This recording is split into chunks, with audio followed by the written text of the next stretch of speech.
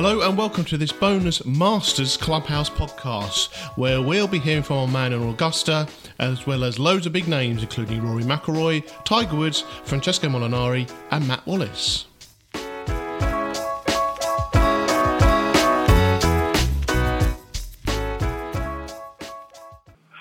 Hi, I'm Wayne Riley.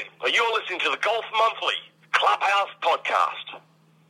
Hello and welcome to the Clubhouse. This is a special version of the podcast. My name's Tom Clark, and as ever, I am joined by Elliot Heath. Hi, Elliot. How Hello, you doing? Tom. Are you all right? Yeah, all good, all good. Bit tired? I am a little bit tired. I've been working quite late, obviously, because there's been all the pre-tournament stuff been going on with Augusta, which means a few late nights, but all great fun and games. And the reason why we're doing this podcast is that we've got loads of great audio from some of the best and biggest names in the world of golf, who've obviously been chatting before they've teed off for round one. But there's been some really good insight, hasn't there, from people, not just about Augusta, about other things. Great insight. Yeah, I think it's because everyone goes to the Masters, don't they? So everyone in terms of journalists, everyone wants to know everything about all the players, not just how do you feel about the course or what your preparation's like. Because this might be the only golf tournament they ever get to go to in the year, so they want to know cool stuff. And yeah, you know. And there's been some people. Some of the players really opened up about a few bits and pieces. Rory talking about his meditation, which we'll obviously hear from later on, was something that I don't think any of us knew about. And also, saying he missed a specific tour player, which I won't give away as well. There's also been great stuff already. Matt Wallace won the Par 3 tournament last night. Tiger's been chatting, so it's been great stuff. But before we start with anything, let's hear from our man in Augusta, David Taylor, who's out on the ground at the Augusta National for the first time, his first time at the Masters, and he's done a bit of audio about what it's been like, his first appearance at the US Masters. Hello from Augusta, or to be more precise, from the car park of the media centre here at Augusta. I'm just about to head home after my second day here. I have to say, it's more than lived up to expectations so far. Having arrived very early yesterday morning, I think jet lag was a factor in that. I got here and things looked pretty miserable, to be fair. It was overcast and a lot of rain in the air. I got to the media centre, set up, had a bit of breakfast, and then headed out and wanted to get on the course and see what the place was all about. But no, as soon as I do that, the course was closed for thunderstorms and I had to head straight back in. But so after that false start, I was I was chomping at the bit to get out there and see what it's all about. And once I finally did and things cleared up yesterday afternoon, it was an absolutely tremendous experience. I decided to wander sort of the first 9 holes and just see what I stumbled across, really. First impressions are it's pretty wet out there, has to be said. I heard Michael Greller, Jordan Spieth's caddy, saying it was the wettest he'd ever seen it, and he's been here a few years now. And it's looking, we had a great weather today, but it's looking for a lot more rain forecast over the next few days. So that's going to play a factor in the outcome of the tournament. It's going to be a lot softer out there. Greens are going to be a bit more receptive than usual. So, we'll have to see who that favours. But yeah, it did lead to, sort of Glastonbury-style situation yesterday with people slipping up all over the place, and it was a bit more civilised than Glastonbury. But yeah, there's a lot of muddy trousers about, and it was pretty hazardous conditions in places. But I don't think that dampened many people's spirits. It was, you look around, it's packed days on the Tuesday and Wednesday. A lot of people in to see the practice days. And yeah, everyone's sort of wandering around with a fixed grin on their face. You can't quite believe they're here. It's just, the course itself is obviously immaculate, but it's everything that surrounds it. It's the facilities, it's, just the upkeep, the attention to detail, the staff, everything just makes you feel very special when you come here. And I was wandering around the back of the 13th green yesterday, and it felt like I was in a sort of botanical gardens. It was just an area between a few of the holes. It's pretty crowded, but apart from that, it's absolutely beautiful, stunning wherever you look. On to the golf. I got out to see quite a bit of it today. Managed to follow Matt Fitzpatrick and Eddie Pepperell this morning, actually. Caught up with them quite early on and followed them down from the 10th down for 4 holes. say down on a 10th. That really is one. I mean, you hear the cliche of not the undulations taking everyone by surprise here, but that 10th downhill is very extreme, and it doesn't really do it justice on the TV. That can be said for quite a few of the holes. But yeah, followed the two of them for a bit, and I have to say Fitzpatrick looked in great form this morning. He was striking the ball really well, stiffed it on 12 to about 2 feet, and yeah, his iron play was really good. So if you've got a few quid on him, that's good news. Also managed to follow Dustin Johnson and Brooks Koepka for a couple of holes. Saw them on 16. Saw Koepka stick his first straight in the water, follow that up by sticking his second straight in the hole, which was a decent way to make a 3. And obviously the crowd absolutely loved that one. Then this afternoon it was the par 3 contest, which was another pretty surreal experience, has to be said. It's area just over the back of the 10th actually, which is so compact. Obviously it's a pretty small course, but it did take me by surprise for how short some of the holes were. And the crowds are huge up on the banks there, and you get to see. I mean, I saw Jack Nicklaus teeing off alongside Tom Watson and Gary Player, and behind them you had Jordan Spieth hitting into the green behind, and you're all, this is just a few feet away, and the crowd are really getting involved. The players are chatting to the crowd. It's all very relaxed, and you think this is the day before a major championship starts. It was really good to see. But you can definitely sense the mood changes a little bit once the par 3 competition is out of the way. Things get a little bit more serious now. I'm hoping to get here pretty early tomorrow to see the honorary starters, get things underway, and follow that with I think we've got Tiger teeing off at 11, followed by, I think Rory's in the next group after that, so there's going to be plenty of good golf tomorrow. I just hope the rain stays away for the next few days and the weather's carries on like this, and hopefully it should be a cracking tournament.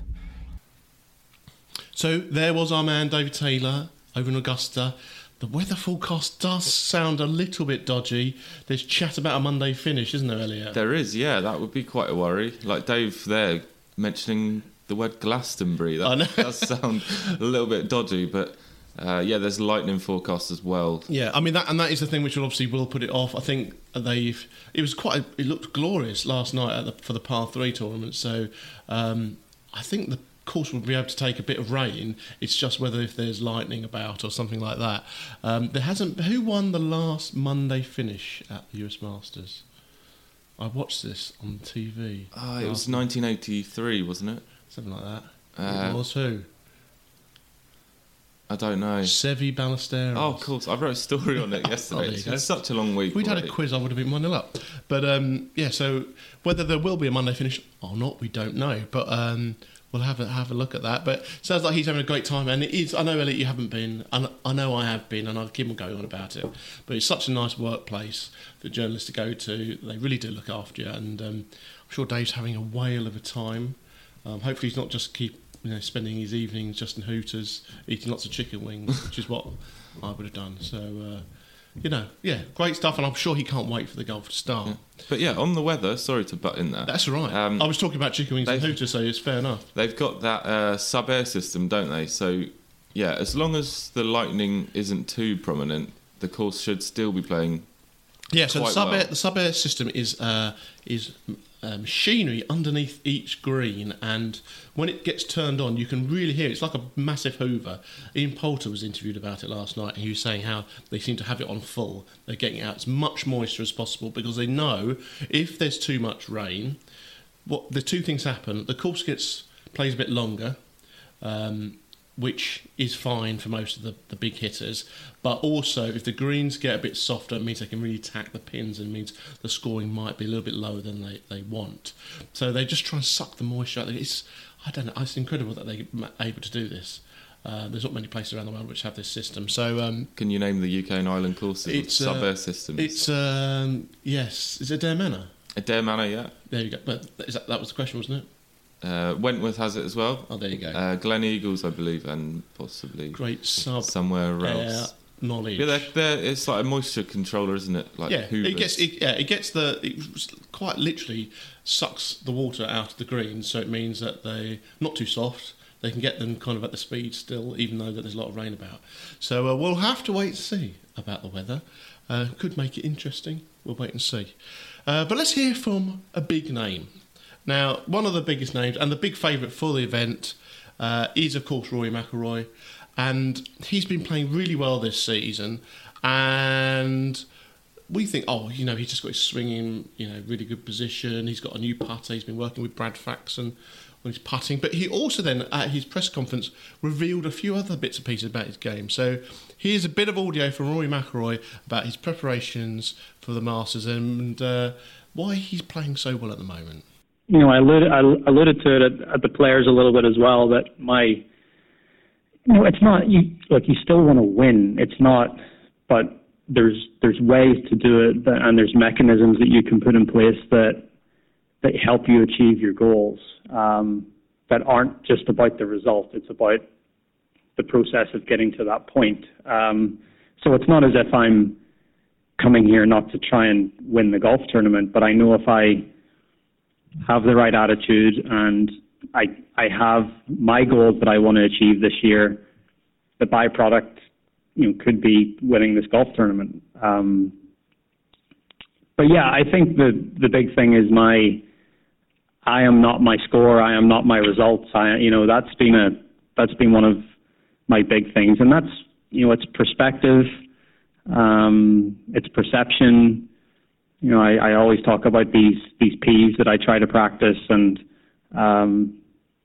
it is, I think I've had a healthy dose of perspective this year, and that's helped either with great results like the Players or undesirable results of not being able to finish a tournament off. Being able to put both of those things in perspective have been a good thing. I guess I've dabbled in it over the years, and I've needed it from time to time, but I never fully immersed myself in it. Even last year I dabbled with meditation, but until I found, and again, it's searching until you find what resonates with you, and maybe what resonates with me isn't going to resonate with someone else, but I've found what I feel is the best path forward for me, and I've committed to it, and it's still so early in the process. I mean, I'm only a few months into trying to get to a point where all the thoughts that I try to have and all the P's that I try to practice are natural and subconscious, and so very early stages. But I just felt for me to live a healthier life and not just with my career but away from the golf course as well, I just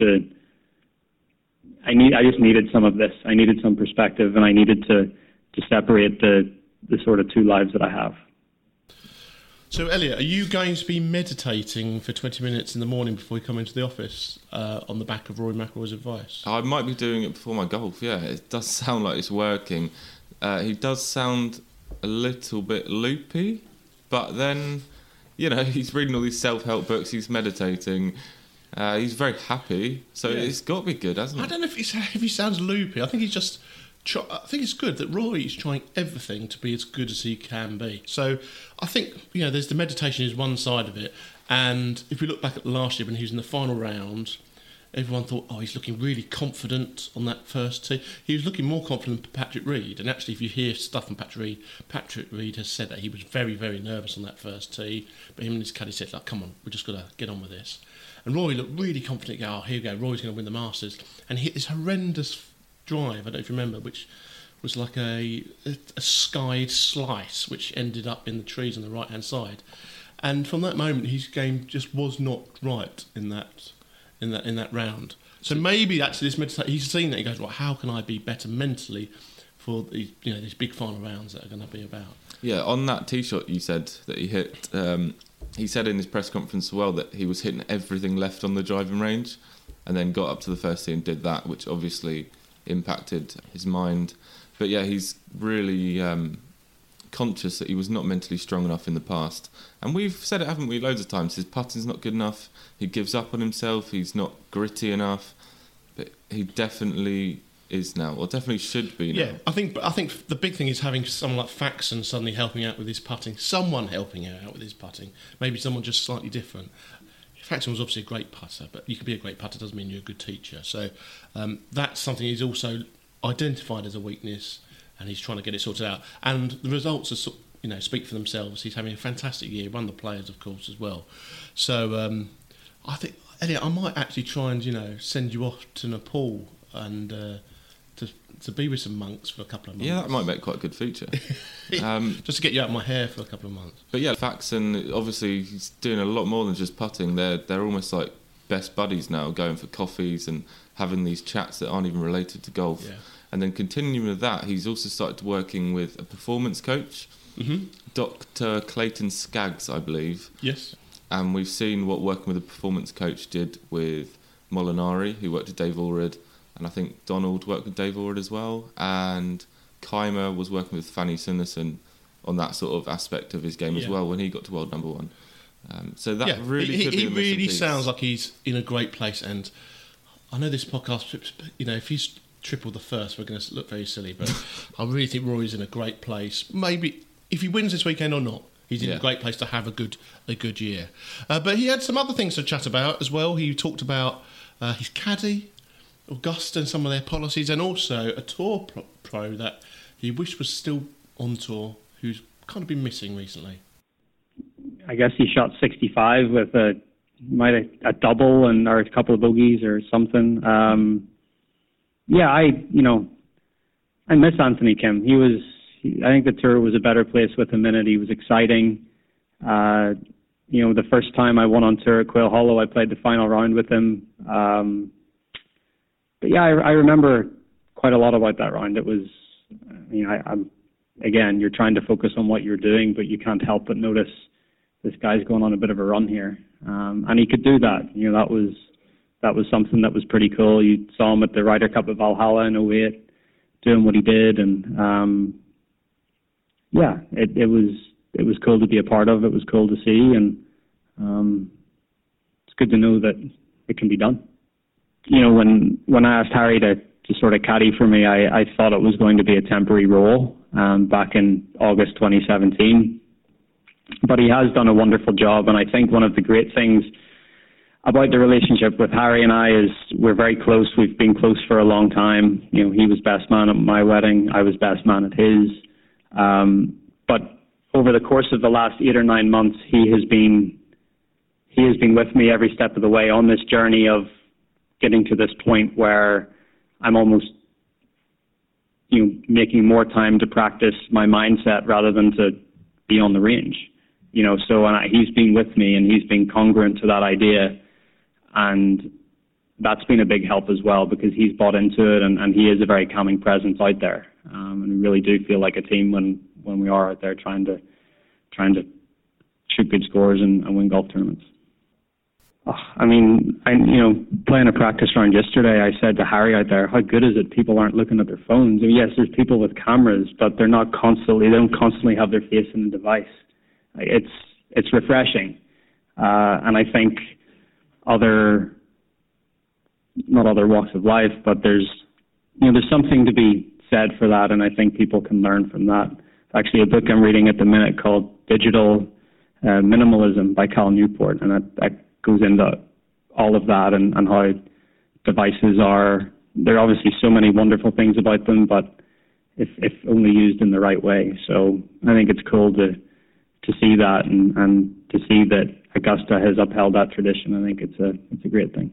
So Elliot, a few more things there. Firstly, Anthony Kim. I know you're very young. You can only remember about 4 months ago. But Anthony Kim, he is a miss. He was a fantastic player on tour, wasn't he? Yeah, I miss Anthony Kim. He's probably still a phenomenal golfer now, but rumour has it that he can't ever play a professional event again because of some insurance claim, isn't it? There's lots of rumours on that. We don't really know, do we? But, it's amazing how Rory's just come up with a couple of stories I wish we'd never actually really thought about before. And Kim was a very, very talented young golfer and obviously inspired USA to Ryder Cup success as well. So, and what Rory was talking about Kim there was when he had that round where he shot 11 birdies in one round, which is just phenomenal, isn't it? I think that's still a record for Augusta. Yeah. Anthony Kim, a different class. He should have won multiple majors, you would think, really. He's similar to, Ricky Fowler, Justin Thomas, that kind who've come through after him, and a young prodigy, and it's a shame he's not on tour anymore. What else do you think about him talking about Harry Diamond, his caddy? Because I know you have in the past thought that Rory actually needs to change caddies and go with someone who's more of a professional caddy, not just a friend. I'm glad you said that, because I think I've now changed my mind and I owe Rory McIlroy an apology. What about? I think you probably apologise to Harry Diamond more than Rory McIlroy. You were telling Rory to sack Harry Diamond. Yeah, apologise to Harry Diamond immediately. Harry Diamond, I'm very sorry if you're listening to this. But yeah, I think Rory's head is now in the game, so perhaps his caddy is no longer as important. Yeah, I think as long as he's able to give a yardage and to be able to be frank with Rory in certain situations. We've seen already this year Jon Rahm and his caddy, where Jon Rahm didn't take the advice of a caddy and at the Players and hit a ridiculous shot which cost him probably his chance of really going for the tournament in the last few holes. As long as he's actually works with Rory as Rory wants, then that's fine in my opinion. And also, as long as he can give a yardage, because that is really what a caddy is supposed to do. Yeah, after Bay Hill after the Players, McIlroy said that Diamond is perhaps the best caddy on tour. I did a story on that. Yeah. They're really good quotes saying how Diamond's not just like his best mate, he is like really a top caddy. Yeah, which is good. And that's, I think, all we're right. When Rory was playing badly, I think we were looking at so many different reasons for that. Because Harry Diamond hadn't caddied for anyone else before on tour, that was an easy target. So whether he will have a major under his belt as well, we'll have to wait and see. But there's already been success for someone from the United Kingdom, with Matt Wallace beating Sandy Lyle in a playoff for the Par 3 tournament. And here's a bit of chat from Matt Wallace saying how it actually turned into something pretty serious in the end. Matt, congratulations. Tomorrow you'll tee off in your first Masters tournament, and I'm pretty sure you're well aware of the jinx. No par 3 contest winner has ever won the Masters. Was that in your mind at all as you went to the last tee, knowing that you were tied for the lead with Sandy Lyle? Yeah. I wanted to hold that putt on the last, and I didn't, and then went to a playoff. It got a little bit more serious than how the 9 holes went, and I guess I wanted to win this. I want to break history somewhere. Well, there are many players in the past who have said somebody's going to do it sooner or later, so it might as well be you. Obviously, the highlight of your round, I'm sure with help from your caddy and girlfriend, Chelsea Jost, was the Hold'em 1 at 8. Yeah, she called a great number. She was like, come on, you might as well just hold this one. And Eddie Pepperell, who we were playing with, was like, this is perfect for you. You've got a great pull in your locker. So I hit it straight at the flag and pulled it, and it went in. So it was a fun moment for us, and very happy to do it here. You made an interesting comment. Sandy Lyle's won the Masters. He's won the par 3 twice before. We thought he won today because there was a bit of a discrepancy in the scoring that got sorted out. You said you were aware that you were tied for the lead when you got to the last hole. But you talked about how it changed. How did the atmosphere change once you went to the playoff? I don't know. I don't know if it was Sandy or the way that we went into it. We got up there and everything kind of mellowed out, and it was a little bit more serious than how we went about it in our group. So, but we Chelsea and I had fun out there and in the playoff, and all we said was we were going to try and hit it close as possible and get it over and done with, so we didn't have to walk up those stairs again. So Matt Wallace is obviously not scared of any curses of Augusta, and that anyone who's won the Par 3 tournament has not gone on to win the full tournament. But he just wants to win everything, doesn't he? He does, but yeah, as you know, as the betting tipster, rookies don't win at Augusta, so he knew he had no chance of winning anyway, so that's obviously why he took it very seriously. I hadn't actually thought about that, and I think that is such a good point, actually. Oh, thank you. And Wallace, actually, there's a few people obviously muck about with the Par 3 tournament, and some people don't like the Par 3 tournament, some people love the Par 3 tournament, and some people don't take it very seriously, but he just went out there and played his golf, didn't he? He wasn't trying to take it too seriously. He wasn't trying to take it too relaxed. He just going out there and enjoying himself playing golf, which is surely what it's all about, isn't it? Yeah, made a hole in one as well, so it's quite nice. But I do find it funny that it turned really serious for the playoff, because obviously Sandy Lyle knows that he's not going to win the Masters as well, so to take home the Par 3 contest trophy would be quite nice. So here's a question for you. How many times has Sandy Lyle won the Par 3 tournament? Do you know? No. He's won it twice before. Has he? And here's another question for you. Who's won the par 3 tournament the most? Oh, God. So I'm really giving you tough questions. Kirk Triplett. No, Padraig Harrington. Really? Harrington's won it 3 times. Wow. Again, it's Harrington, another person who actually, you always think he just wants to try and win everything as well. Yeah. So I think Lyle probably, but you're right, because Lyle's not going to win the Masters. He knows that. He's already won the Masters. Well done to him. So he doesn't really compete and have a chance of winning that many tournaments a year. So fair play to both of them. 2 Brits as well. Go out there trying to, do as best they can. There's 20,000 people around the course, wasn't there? So also, Sandy Lyle, however old he is, 63, or that's a complete guess. Round the Masters Par 3 contest on telly with 20,000 people around there. He just goes and knocks it around in 6 under par. That is amazing. I think he knocked it around in 5 under par, actually. But was that what the scoring issue was all about? No. Matt Wallace had the scoring issue. So they thought that Matt Wallace was on 3 under playing the final hole.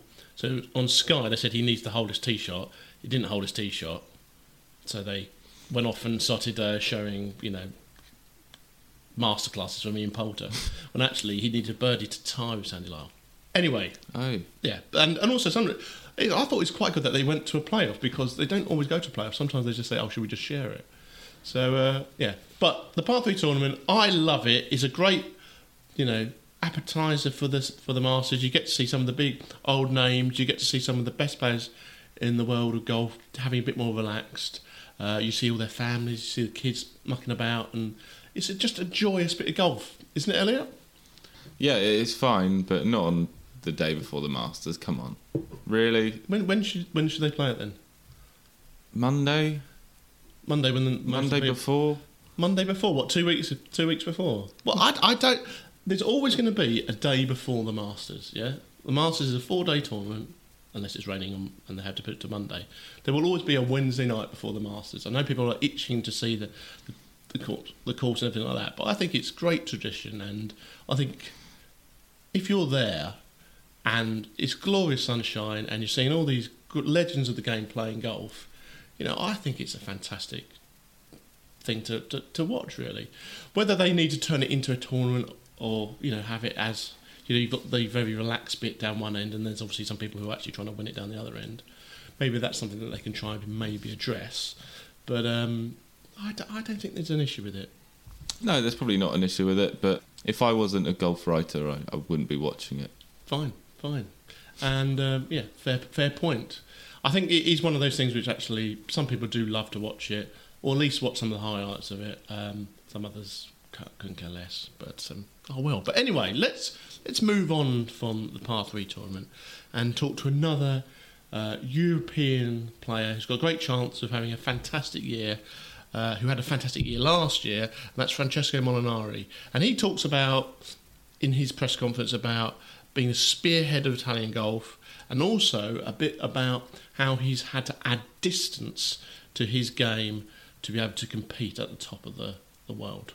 Yeah, I think fortunately golf is starting to be, very different now to where it was when I was growing up and dreaming of just purely being here one time and playing in one major would have been already a dream coming true. So fortunately I had the role model of Costantino Rocca that was doing great and was playing Ryder Cups and doing well in majors, and so obviously that gives you hope that it's doable even if you come from a small golfing country like Italy was at the time. So I think now the situation is a lot better.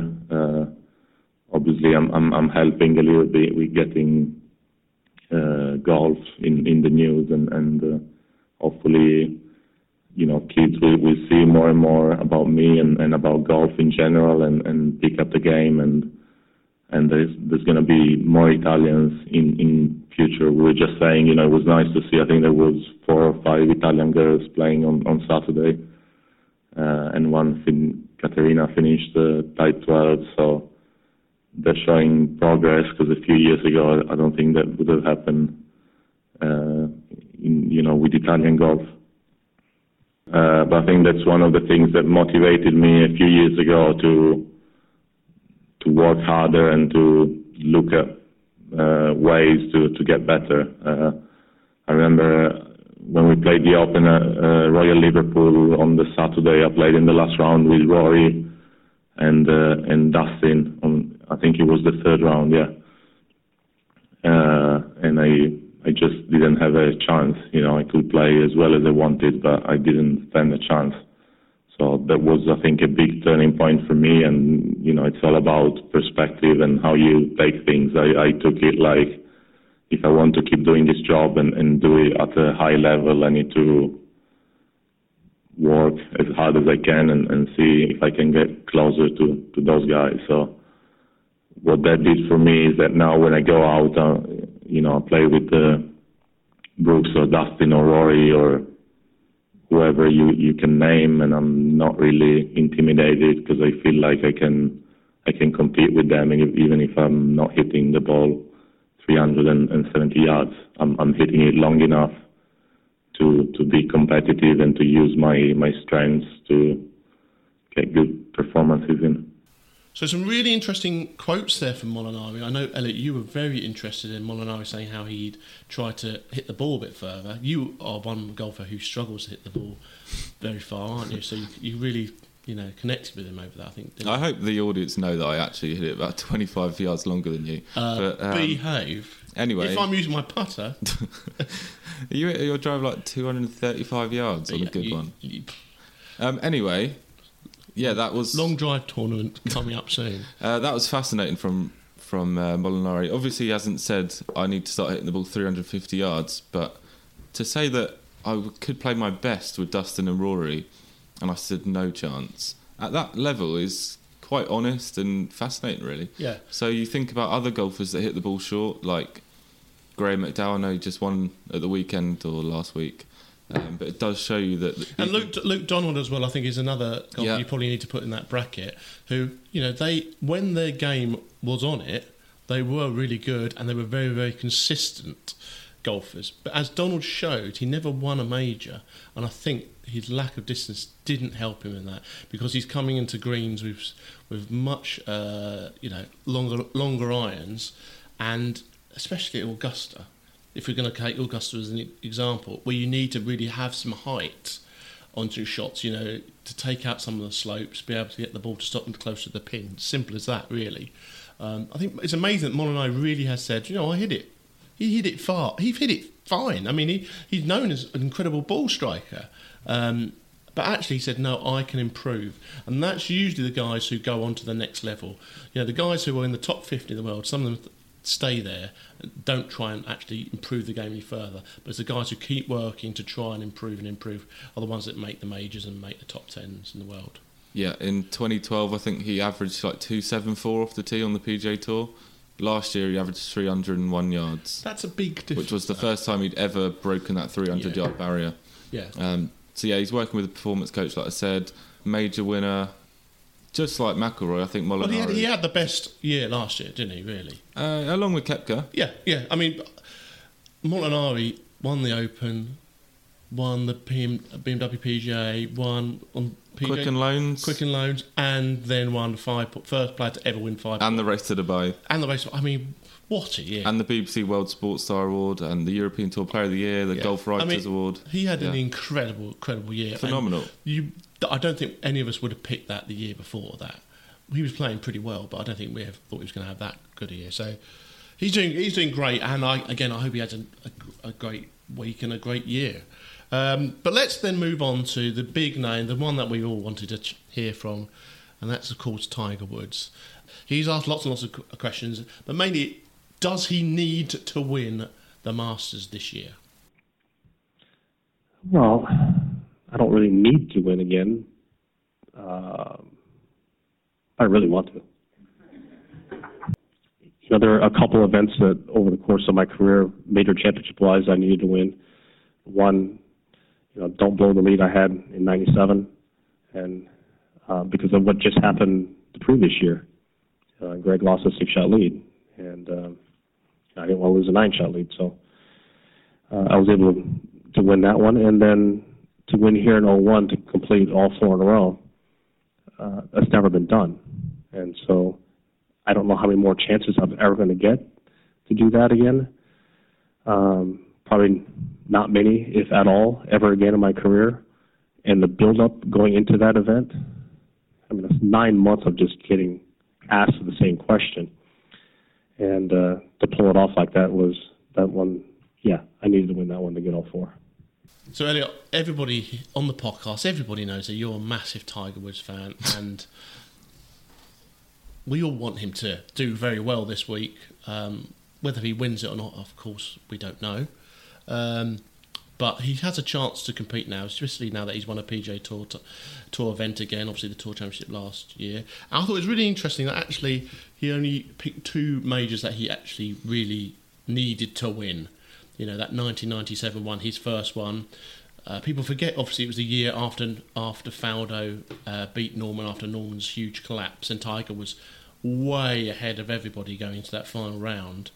And everyone, I think, was expecting him to come back to the field a bit, but of course he didn't. He went away with it. And then, of course, the other win was the 2002 Masters, where he completed the Tiger Slam. But if he was to win this week, Elliot, or to win another major this year, would that eclipse everything that he's done before? That's very hard to say because what he's done before is incredible, but probably, yeah. I think he kind of does need to win another one.